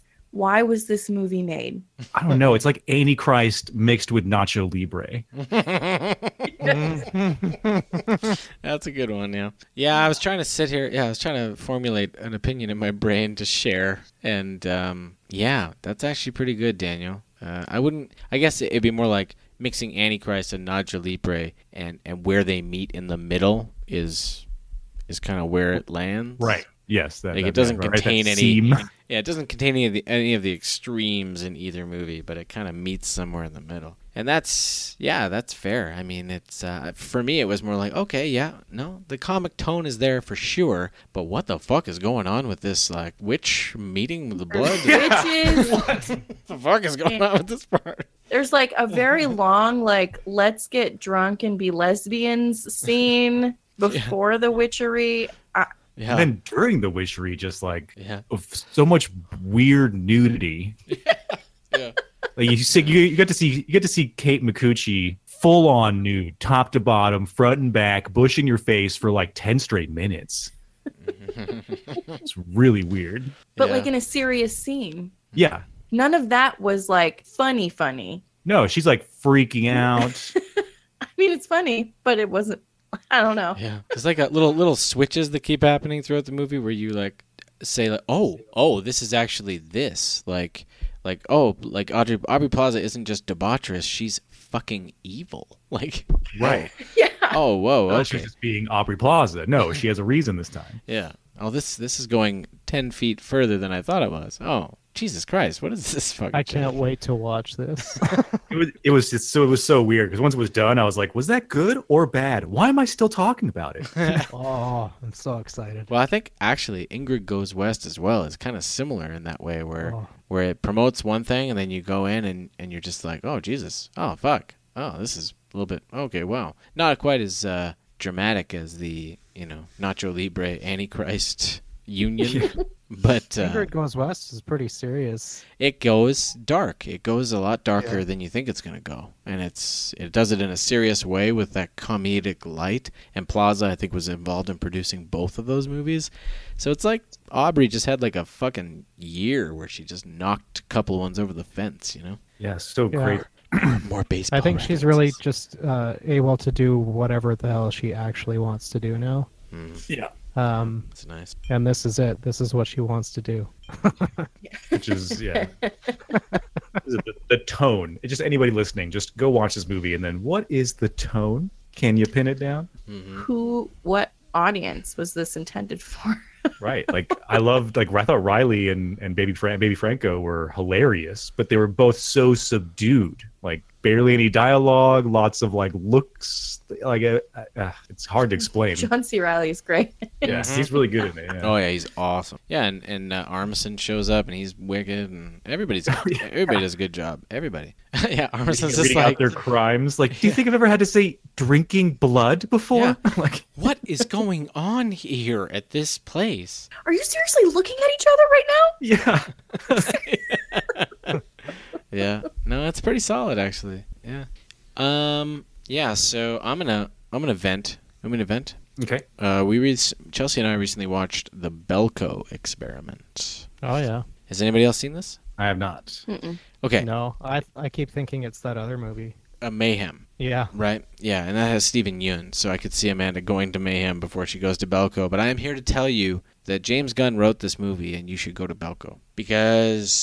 Not because of the whole thing. I'd say that, like any movie, I feel like all movies are this way now. Whenever there's violence or any sort of escalation towards an action-based outcome, that the final 15, 20 minutes is kind of like, okay, we get it, right? You kind of you built up the pressure and you're just spewing the pressure out. You just burst your bubble and you squeeze all the pus all over the place, right?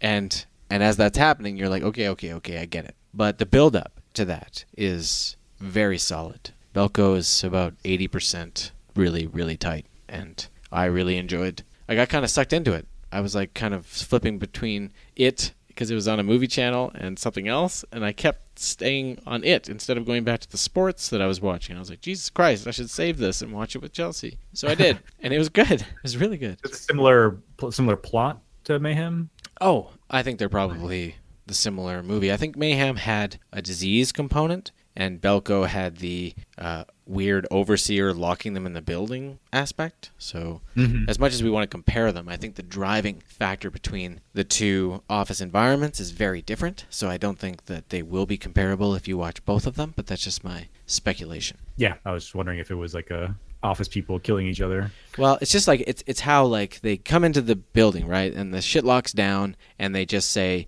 you have 20 minutes to decide about this, right? Otherwise we're going to kill 30 of you. And they debate the humanity of it. And it's that James Gunn script writing, that debate, and it escalates and escalates and escalates until they start becoming murderous psychopaths. And it's that transition that's like, fuck, this is written pretty good. And they got good actors too. They got, some solid people with John C. McGinley and Tony Goldwyn. I don't know. It was just it was that escalation of the tension that really sold me. But yeah, I want to see it. I love my boy Gunn. I was going to bring up William Friedkin's documentary with you as well, Daniel. Have you heard about this? Is it, what do you mean, recently?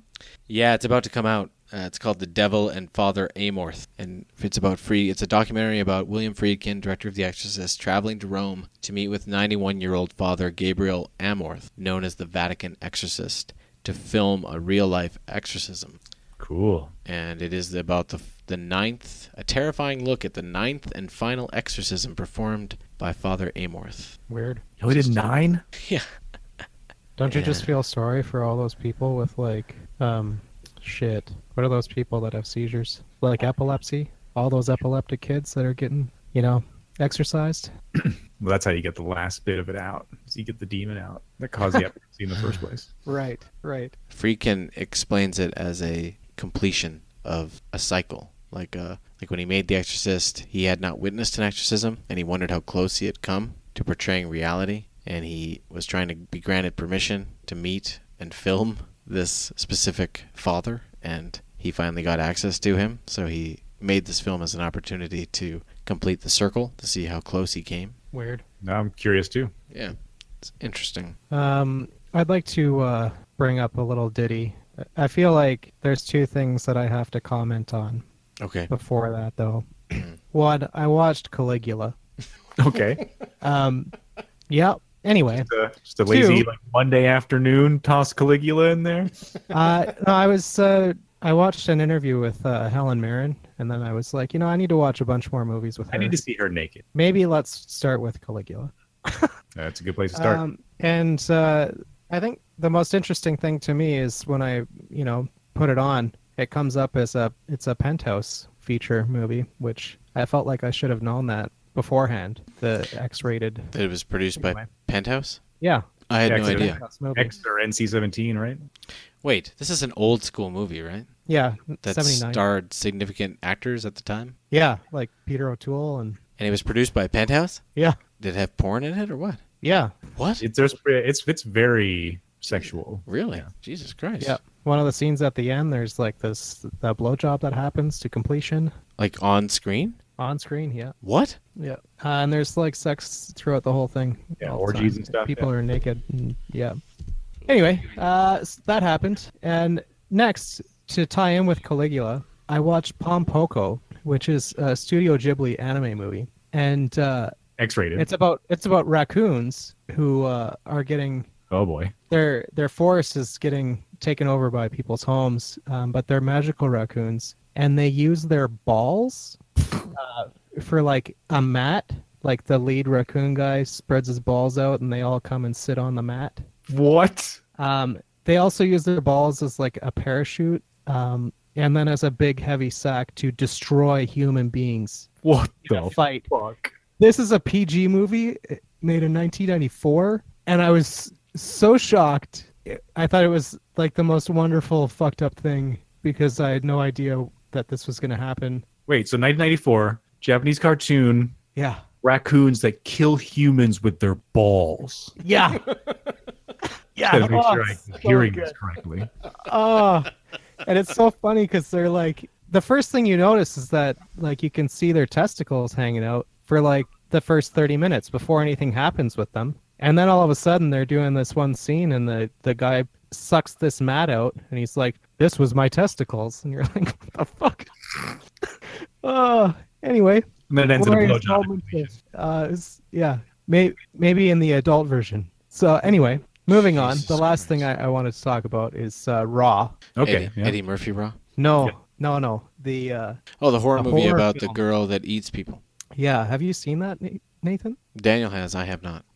Yeah, so this has joined the ranks of one of two horror films that I feel is actually horrifying that I plan to never watch again that was really good. Yeah. What's the other one? The Martyrs, the original Martyrs. What about Antichrist? Yeah, I haven't seen intern it. likes watching women get have their skin peeled. This is fucking horrifying. It is. Yeah. Wow. I can't remember a lot of Raw, to be honest. I do remember, and I think I may even have mentioned this when we watched it a while back, Amanda and I, that it captured the like stifling, claustrophobic anxiety of like rave parties really, really well. Yeah. That was like the main thing that I still have in my head from that movie is skin peeling gore and every party scene me feeling sweaty, full of drugs and anxious. I think there's a scene where the main girl's sister bites a piece of her cheek off. Mm-hmm. And I like remember having this moment where my body convulsed, like I should be wanting to throw up right now, but nothing happened. But it was like a body convulsion, like, oh God, which is the only other time that's happened is, the skin peeling in Martyrs. Yeah. Or you were excited. You're like, the cheek meat's the best meat. Nope. Nope. Anyway, everything seemed pretty authentic. Well done with the goop. Yeah. God, there's so I'm starting to remember different pieces and bits now. Yeah. It's a weird one. Yeah. It's Anyway, got a French vibe to it, right? What's that? Is it got a French vibe or an Argentine? It's French. Yeah. Well, they speak in French anyway. There you go. Yeah. Starting to feel bad about not watching any Burden movies. Oh yeah, that was a thing I was going to talk about also. I watched half of Laser Team. Half, eh? Yeah, I wasn't going to talk about it till I watched more of it. But I'm just so obsessed with Banshee right now. That fucking show. It's getting to the point though where it's like it's starting to get a little bit too good for its britches, Like it's losing its edge with the awfulness or the good awfulness, Come on, guys. Let's get a 45-minute female fist fight going again. Yeah. The finale of the first season of that TV show is just like, Jesus Christ, what the fuck am I even watching? Oh my God, intern, you have no idea. This woman just becomes very badass and gets into like this episode-long fight with a Russian thug, and they beat the shit out of each other. Like they beat each other to a pulp. Like they're all bloody and stab wounds and grossness. Yeah, like at the end, they're just like laying next to each other, like trying to touch each other for damage, but they don't even have the energy for that. Yeah, and that's going on in the background through the whole episode. And and the show is like that. It'll just like get attached to this crazy idea and just really go the distance with it. And I'm starting to think that it's getting a little like I'm in the middle of season 2, and it's just getting a little too good at it. Like, are you crossing that line into good? Wait. Pump the brakes here, guys. You know. Wait. Yeah. Yeah. I want you to keep being good bad, and I feel like you're going to try to be good, and the content of the show will betray you. So you need to remember who you are. Right. Albinos making other people suck their dick. You need to get ridiculous. Yeah. Like the latest episode, I don't know. It was like most of it, I was like, worried. And then at the end, I was like, okay, all right. You remembered who you were at the end. You got me. You got me for a quick sec. You're all good. It's like that FBI agent that I liked. He gets his head blown off. I'm like, there it is. All right. Oh, yeah. And that girl you thought was following you that was just getting groceries? Nope. She was the assassin in the wheat field, covered in weird gear, hiding herself amongst the wheat. This is where we should be. Yes. There we go. There we go. Hashtag you can see where I faltered. I must have had the same realizations that you were having. That's like the same spot, I think, where I stopped. Season 2, episode 5? Somebody has, yeah, somewhere in the middle there. So I think. Will you commit to beginning with me on season 2, episode 6? Yeah, I think I might just have to rewatch the first few of season 2 over again. Okay, fair enough. Although the climax, the real heavy thing, it might be better to watch the last few episodes of season 1 and then just jump forward. Just jump forward. Just take a leap. Yeah, okay, she goes to prison. Yeah, okay, she gets into a fight. Yeah, but they make it a little bit too melodramatic. She should have just been like kicking the shit out of people constantly in that prison. People should have fucked with her, and she should have just put them down. That's what it should have been. So I was a little bit, I want to try to move forward here. A little concerned. Sorry, intern, we got into a bit of a Banshee love fest there. And on that note, if you guys don't have anything else to say, I'm just going to do my swan song, and we're going to count down to Double Down for the next episode. Okay? Celebrate. Good times. Come on. TrailerParkPodcast.com, at TParkPodcast, at SatSack Studios, at The Intern TPP. Mind you, there is quite a few fake accounts involved in that, so you might, if you're an ethical Twitter person, you may want to second guess yourself on that one. Right, careful talking to the intern. You might instantly become a Russian. Yeah, you know what's more important is SatSackStudios.com. That's the mothership. That's where you should go. You can get to everything through there. And that being said, gentlemen, thank you for joining me. I'm pretty sure Amanda bailed, and that's fine. We love her anyway. Good. Fair enough.